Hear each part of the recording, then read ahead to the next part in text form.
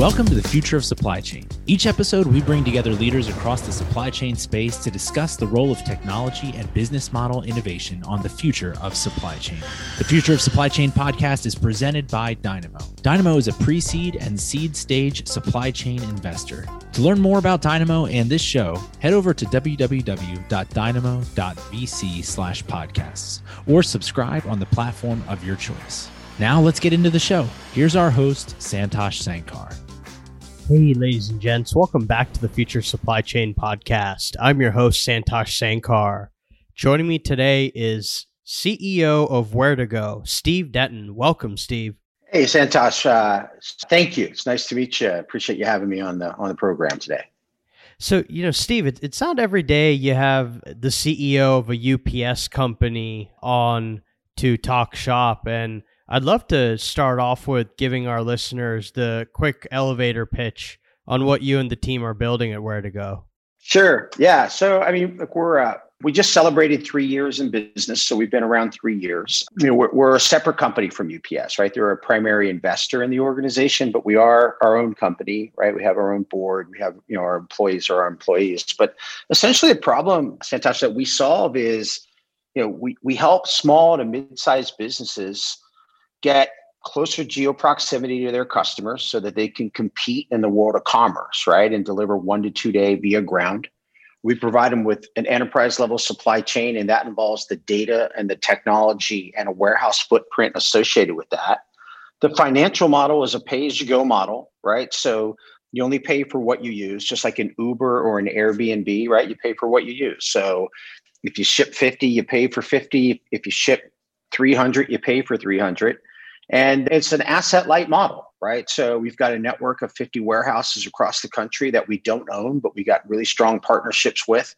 And the reason we have so many is, you want to have good geo proximity to where our clients' consumers are, but at the same time, you need different capacity, you need different criteria and capabilities, right? So whether it's cold chain or big and bulky, e-commerce oriented, or folks that are just really good at storing, pallets, right? You need a lot of different types of criteria and capabilities across the network that our merchants can take advantage of. So pretty long elevator pitch. So thanks for giving me a little courtesy on that. And what's your story? What's the Steve Denton story? How did you make your way into the world of e-com fulfillment? Yeah, it's great. Great question.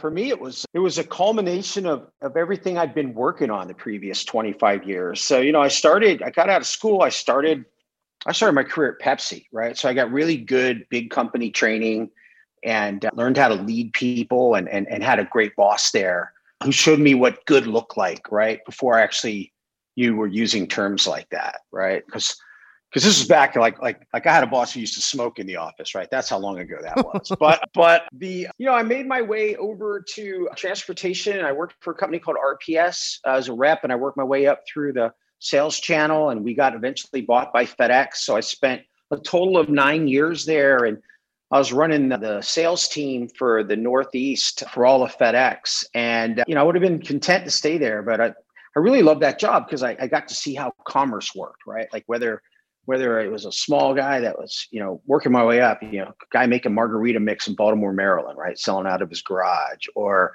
large manufacturers of suits, or Random House was a client of mine back in the day. So I got to see commerce. And then, to shorten the story up, I met a brother and sister who was starting an internet company in 1999 in New York City, which is where I was headquartered. And that business today is affiliate marketing, right? Performance-based marketing online, but that didn't exist in 1999. And they invented this technology to do it.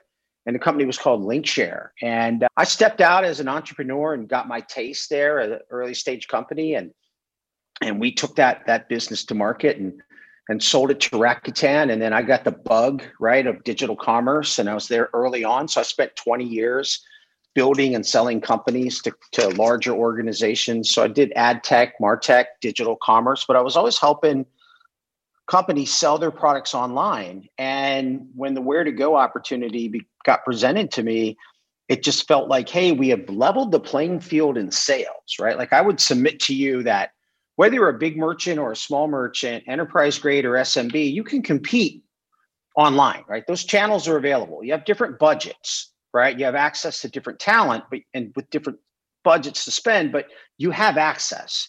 But that playing field was not level when it came to supply chain. Enterprise still mattered. Enterprise still won because it just had a bigger footprint and better resources.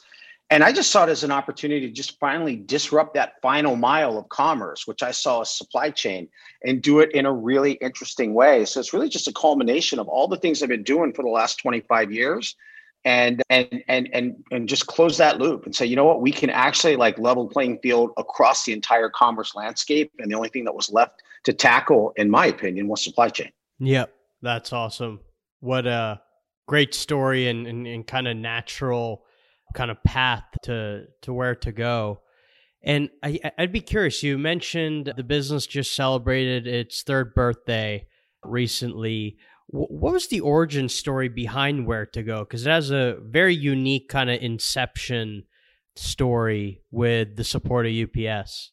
Yeah, I think it's a great story. And I think it's a great story around big companies learning lessons and acting on that. It's funny, the first iteration I saw of this, I sold a company to eBay years and years ago. And we had this concept there called concept to code, right? And it's how do you drive innovation at a company? UPS had a very similar program where they were looking for innovative ideas. I think about 200, this was back in like 2017.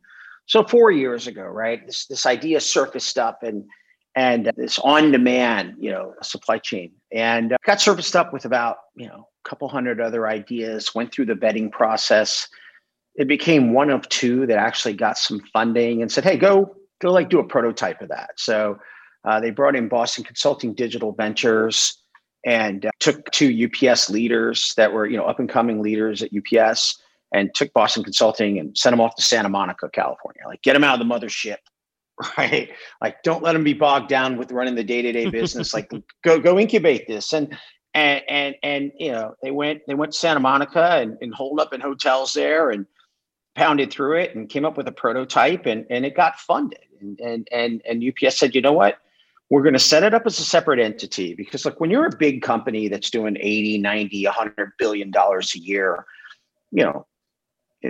something that's doing 6 million in his first year, like that's that's literally a rounding error, right? And it's going to be someone's hobby, and it's not going to get the focus. So UPS was really smart and said, hey, let's set it up as a separate company. Let's bring in outside money, right? So let's have a cap table with outside money. Let's have a separate board. They're going to have a separate set of leaders and employees, and let's nurture this so that it can actually like go run, and it's not going to be someone's hobby here who's trying to run a $25 billion region or something like that. So they set it up right, and that's what attracted me to it, right? It was like, hey, it's opportunity to be an entrepreneur, right? You're not a pure entrepreneur in that fashion, but got great backing behind me, great access to money, great access to other tools and technologies, but the freedom to run a business and focus on what we do. So I thought it was really unique and forward-looking for UPS to say, let's curate this, but set it up to succeed and not set it up to fail by trying to,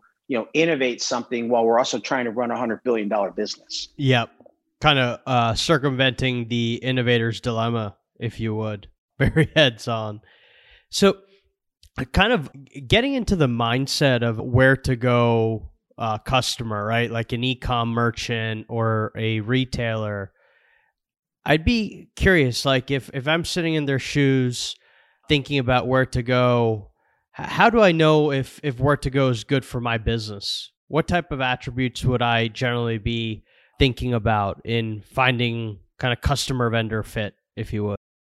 Yeah, great question. So I think first and foremost, it doesn't matter if you're B2C or B2B, right? Or you're a mixture of both, or what your sales channels look like, whether you're selling through distributors or you're selling direct through e-commerce or through retail stores. I mean, you've got supply chain challenges, right? And so the first thing is, I wouldn't limit myself based on who I sell to and what my channels look like, right? So that's not really a gating factor. In fact, we saw so much of that shift last year with COVID, right? Like, we saw so many merchants that were, pure B2B. I mean, our own business, right? We were like 60% B2B, 40% B2C. We go into COVID, right? Six weeks later, right? We're we're 95 B2C, 5% B2B. And that requires a pivot, right? You typically you got to have a supply chain now that's maybe more focused on small pack, more conveyance systems or pick to light systems versus maybe you were optimized before for pallet builds and LTL shipments. You might have been really optimized for retail compliance before, and now you got to be optimized for, onesie twosies going to residential deliveries. So we saw those pivots happen fast last year, which is why, one of the reasons we thrived was we had a network to be able to do it. But to answer your question, I think the gating factor is how much inventory are you carrying on hand, right? Because ultimately, like many of our clients get started, they have their own warehouse. Typically it's connected to, wherever their headquarters is. And then they outgrow it, right? They're normally on a coast, right? That's one location, and they've got a large percentage of their customers that are not getting 1 to 2 day ground delivery. And they're either upgrading it to air or they're suffering the sales consequences associated with that. So are you carrying enough inventory to go into a second warehouse, right? And what's the cost of carrying that inventory? Because I think that's the gating factor, right? If you're selling like 10 units a day and you're only carrying enough inventory for a certain period of time, it's going to be really hard to split that over 2 warehouses to give you a footprint that's gonna give you the coverage that you want. So I think amount of inventory is a gating factor, and then how many SKUs, right? So a lot of times you see a lot of these businesses, they have tens of thousands of SKUs, but they've only got like very few quantities of those SKUs. So it becomes a challenge as to what you're going to put where. So those are the types of things that I would look at. But a lot of these emerging businesses, right, they've got, they don't have a huge SKU count. They carry enough inventory that you can put them in 2 warehouses. And frankly, with our model, right, if we put you in 3 warehouses in the super regions, right, like the Northeast and that Pennsylvania, Jersey area, we get you somewhere in Kansas City or Dallas, and then we have you somewhere like Reno or Salt Lake City, you're going to get, with that footprint, you're going to get 98.9% 2-day ground coverage. So that's your optimal placement. And then as you look to optimize that, and as you carry more inventory, we can put you in more warehouses. So I would tell you inventory carry cost and number of SKUs are going to be your biggest gating factors. So you touched on some interesting points, and the complexity of fulfillment these days, right? So like having a sense of demand. You mentioned optimization. There's also kind of inventory allocation, forward stocking, back stocking. Like this generally also requires a robust technology competency. How does Ware2Go also serve that need of e-com merchants, retailers out there?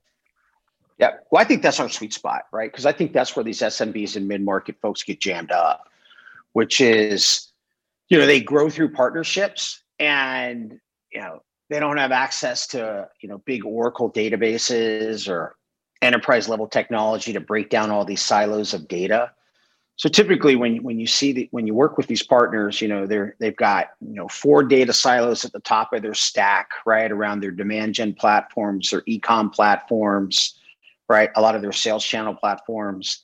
And then they've got their whole supply chain stack, where that's a lot of partners, whether it's their return partner, right, their 3PL, their order management system. It's just, they could have their data sitting in, 15 different places. Now at the enterprise level, right, they just break it down. They can afford the Oracle packages and the 15 people that are required to make heads or tails of that, right? But when you're in the SMB mid-market, you're typically an entrepreneur. You've surrounded yourself with 3 or 4 other 5 tool players, executives that are wearing multiple hats, and typically business intelligence and data science. That gets whatever budget's left over, and that's a real challenge, right, for this mid-market merchant. And so I think that's where one of the sweet spots for Ware2Go, right? Because not only are we doing work around, what your network should look like so geo proximity to your customers, but also like what inventory should be there, right? What inventory should be there, what's missing, what the reorder points should be, and then actually helping them out with demand forecasting. Right? Because one of the biggest challenges is like, if you don't get demand forecasting right, or at least in a good spot, it's going to be really challenging to do your inventory management. right? And restock points and reorder points and then what needs to be where. So those are all challenges that our technology helps our merchants with, because we provide them with enterprise grade technology around those offerings. And then the last thing is and it comes to play, and we should probably talk about it, right? With this whole seller fulfilled prime changes, right? I mean, with what's going on there, I mean, that's all about page views, right? I mean, the old way was you just needed to you just needed to offer 2-day delivery based on sales. Well, now it's 2-day delivery or 1-day delivery, right? Based on page views. So you've got to be thinking digital first here in order to make that work. So that's an area where we've been spending a ton of time, right? Because that's more than just geo proximity to your customer. It's actually geo proximity to your potential customer. Yep. And, leaning in on that point, like, what are the high level questions that merchants should be asking them, right? Because, like, prospective customer means that you should have some idea of demand and where that originates. That's not always the case, right? There's not necessarily that level of kind of sophistication or data one could play with.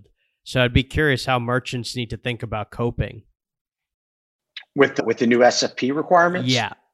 Right. Well, I think the first thing is is really understanding, like, what are they?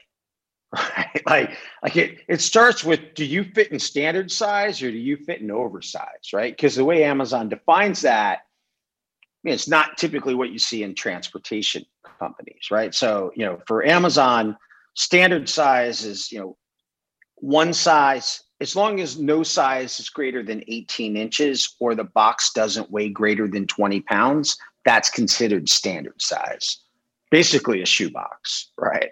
But you get over that, whether one size is greater than 18 inches or the box weighs 20 pounds, 1 ounce, you're in prime oversize at that point.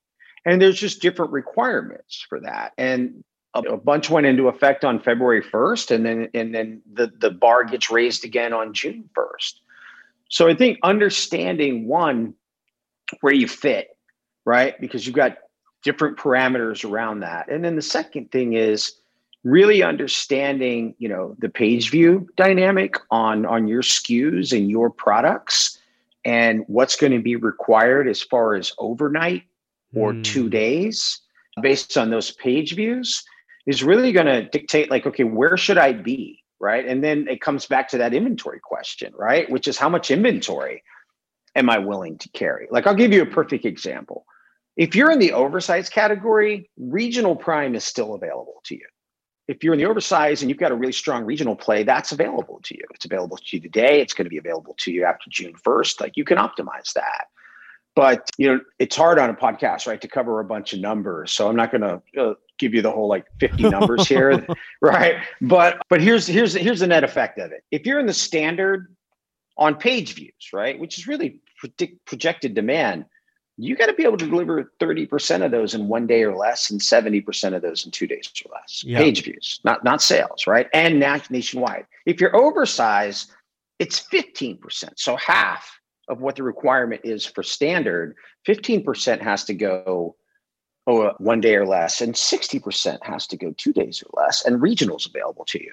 So you've got a lot more options if you're in the oversized. So I think understanding where you fit, and then understanding your page views, and then designing a network that says, okay, how do I tackle 90% of this in order to be able to handle it? And then just accept, like, from an economic standpoint, I'm probably going to have to upgrade 10% of those orders to air. So what does that economic model look like for me to make that work? Because you don't want to give up that prime badge, right? Because the impact on the buy box is huge.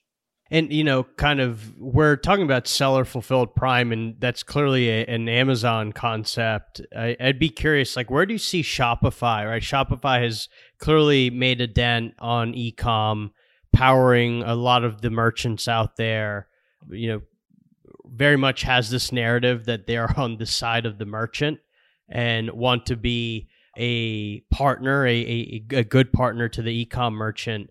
Kind of, how does that play out here as we think about enablement, fulfillment, delivery, customer experience? Yeah, it's great. And certainly Shopify has been, like, just killing it, right? So, but that fulfillment's hard. So to bridge the gap between, say, SFP, right, and Shopify, or even expand it to other marketplaces, right? The way we thought about it and the way we designed our network to meet the requirements for SFP is we just said, look, that expectation from consumers is just going to get elevated, right? I mean, we all have the same expectation now, right? We want 2-day shipping, we want access to the world's inventory, and we want price transparency. And we expect it to be a really personalized experience for us, right? And I don't think we limit those expectations to Amazon, right? We expect that as a connected consumer today. So the way we thought about it and designed it was, hey, if we can meet the needs for that, it'll actually help our merchants succeed in the other places where they sell, whether it's direct, right, through their Shopify cart, or what they're doing maybe on a Wayfair or an eBay or other marketplaces where they may be selling. So we designed it to say, look, if we can meet those needs, and meet those consumer demands, it's going to help you in your other channels, and that includes Shopify. So when I think about Shopify as an e-commerce platform, clearly, right, I mean, I think that Shop Pay button and the functionality on that and the conversion rates on that are just insane. It's a great platform. It's emerging. We're actually in their app ecosystem. So if a merchant wanted to understand like what a Ware2Go network would look like for them, all they have to do is open up the Ware2Go app in that ecosystem. It downloads their sales history and says, hey, here's what your shipping looked like for the last year based on these sales. Here's what good could look like for you if you wanted to meet 2-day delivery this is what your footprint should look like. So obviously growing, and it's certainly in that sweet $5 million to say $150 million a year of sales merchant and growing fast. And certainly they're investing a ton in fulfillment. There's just a lot of ground to cover there. So, but yeah, we do a lot of work with them and they're crushing it. So probably not a great answer to your question. I just, I don't look at it like, I don't look at our stuff and say, hey, we compete with Amazon or we compete with Shopify. I just look at what we do and say, hey, we help our merchants sell more on Amazon, sell more through their Shopify cart, sell more through eBay, because they've got a supply chain that meets or exceeds the demands of today's connected consumer. So you essentially can plug into the ecosystem of a merchant's choice and enable them accordingly on the back end. And I guess kind of transitioning that, what is your thinking on e-com, the state of e-com as we look forward for the next 12 months? Because we saw like a decade's worth of growth, I think is the line in a matter of 9 months due to COVID. Yeah, so 5 trends I'll talk to you about real quick, right? 5 trends that I'm paying attention to that are impacting a lot, right? The first one is this growth of on-demand delivery. We saw that, during the pandemic, right? So on-demand delivery, you've just seen, and what you see there is like retailers pivoting, right? Or piloting ship from store, right? So if you look at, say, Walmart, 2,500 of their stores last year were also serving as fulfillment centers, right? Kohl's, 135, Macy's, 800, right? So, as traditional retail systems have been upended by the pandemic, the players are moving their fulfillment systems closer to customers and they're piloting more and more in-store fulfillment. So, that on-demand delivery is absolutely here to stay. We've seen residential delivery surging to historic levels. So that just tests every carrier, every retailer's ability to deliver on time. So that's a big trend. That leads you to these dark stores, right? So a lot of dark stores. So like I was looking like Levi's, right? 1/3 of their online demand in the second quarter last year was fulfilled by closed store locations. Right. So, you've got, Whole Foods converted 6 of its locations in LA and New York into dark stores. So, and that supports, online grocery sales, right? I mean, online grocery sales grew so fast, right? So that's the most popular sector. So paying attention to that. And go ahead. And I think like, especially with grocery, right? It saw the greatest growth. It's also, I think, the largest kind of pocket of retail, and all data from consumers indicate that consumers continue to have an expectation that they will buy such essentials online because they've been able to see the convenience of it. Yeah, the consumers have said, "Hey, I'm willing to buy. I'll buy groceries, right? I'll buy personal products, right? I'm already streaming my entertainment, and that's going to continue." And then it's kicked the door down in some other categories, and we saw that. We just saw a ton of CPG go through our network last year. So dark stores support that, and then that moves you to these micro fulfillment centers, right? So you just see more and more of these micro fulfillment centers where you can get fulfillment as fast as 30 minutes. That has a ton of implications on final mile. So, one of the interesting things, like when we talk to, consumers are planning to shop. When you look at the studies, right, consumers are planning to shop more online for entertainment, household essentials, food, and personal care products, right? And 68% of consumers expect to buy from a local merchant in the next 12 months. So it really starts having you think a lot about final mile. And then I think, the last two things I'll cover there that we pay a lot of attention to is like, look, SMBs are the new entrants into the e-commerce market, right? 58% of all businesses in the SMB launched a new online delivery channel during the pandemic as consumers moved to shop online. And when you look at the growth, right? So if you look at, last year, non-store retail grew 21%. This year it's projected to grow at 14%, while total retail is going to grow about 11%, and in-store retail will grow about 10%, right? Because that was down 2% last year. But it's the SMBs that are new entrants into this market. And they saw just in the fourth quarter, right? They saw 104% increase in their sales over the holiday season compared to like 84% in 19. And the last piece about that around the SMBs is just mobile, right? Like just mobile for them, right? They're seeing, these small retailers are seeing up to a 30% higher mobile conversion rate as these larger, versus larger retailers as more SMBs turn online. And I was looking at some statistics, 73%, right, of all e-commerce sales in 2021 are going to come from a mobile device. Mm-hmm. So the SMB's got to be mindful of that.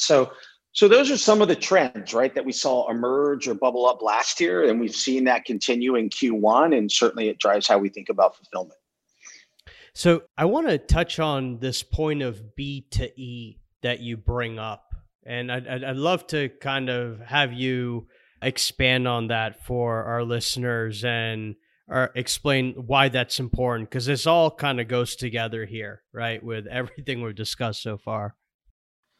Yeah, and I don't know that I coined it, right? But I can't take ownership of it, but I also can't tell you where I heard it, right? So I just want to be clear on that. But ultimately, right, when we all saw the massive shift start taking place last year in March and April, so many folks were just getting hung up on, hey, I'm B2B or I'm B2C, and now I'm trying to pivot, and it just becomes like, hey, look, if you're in business today, the consumers, I don't know, how do you shop, right? Like I shop online just for business stuff, just like I shop for personal stuff, right? I go to search engines, I look at product reviews, right? I look at price sites. I even would go to a coupon site and see if I can get a good deal, right? And I don't know how much different than a lot of folks that are running businesses or how they shop, right? And I don't think of myself as B2B or B2. I'm just a consumer, right? I'm shopping, right? And I don't call it e-commerce. I call it commerce. So when I think about B2E, it's like, look, if you're in business today, you do business with everyone, right? Because your customers aren't putting themselves in these categories, right?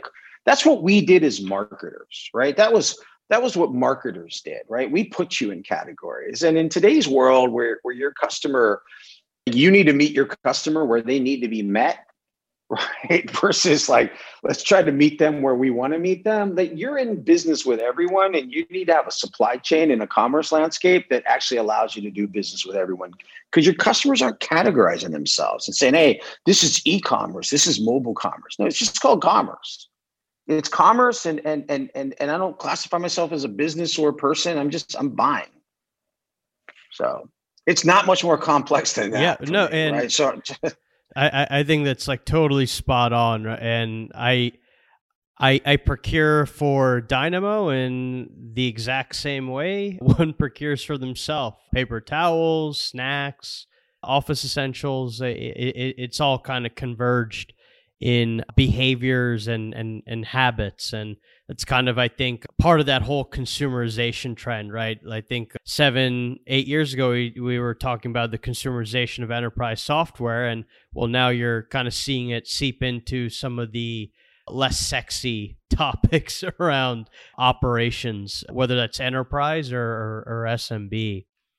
But Steve, kind of before, it's just like it's like G2 Crowd, right? I mean, G2 Crowd product review. I mean, it's just like it's not a lot different. I'm not saying they're the same, but it's not much different than how you're going to do product reviews on Amazon, right? I mean, it's just I need a large audience that's had experience with this product, but it's the same behavior.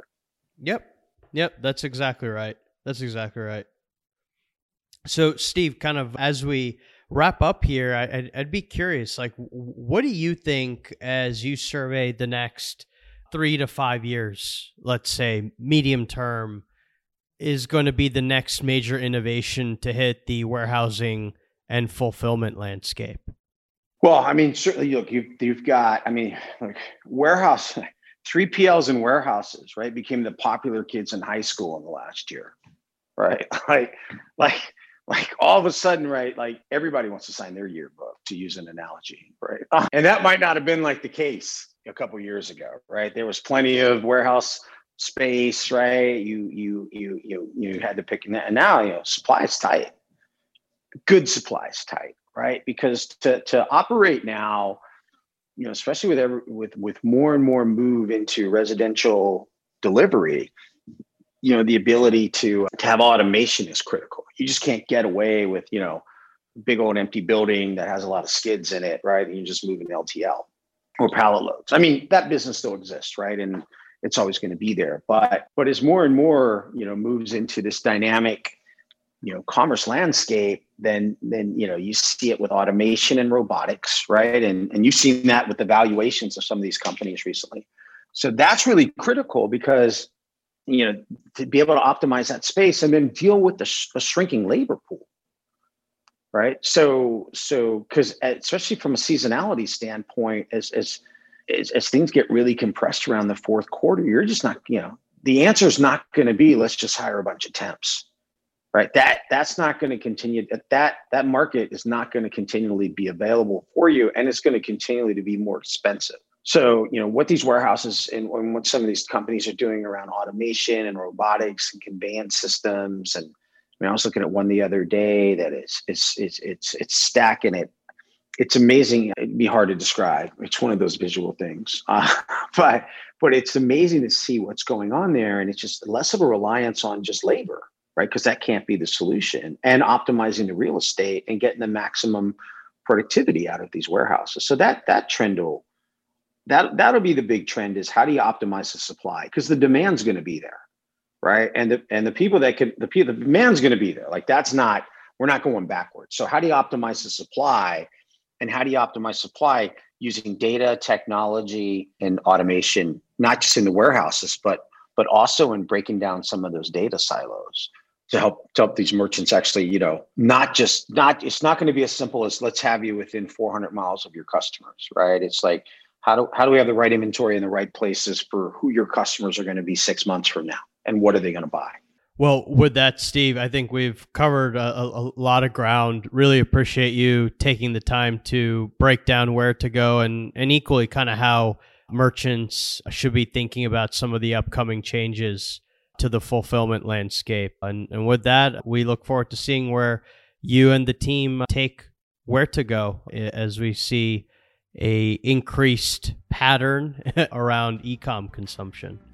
Very good. Thanks so much. I appreciate your time and appreciate the questions. Have a great day. Cheers. Thanks for listening. If you enjoyed this episode, leave us a 5-star review and tell us what you liked. And be sure to head over to podcast.dynamo.vc to keep up to date with our latest content, or subscribe on the podcast platform of your choice. Until next time.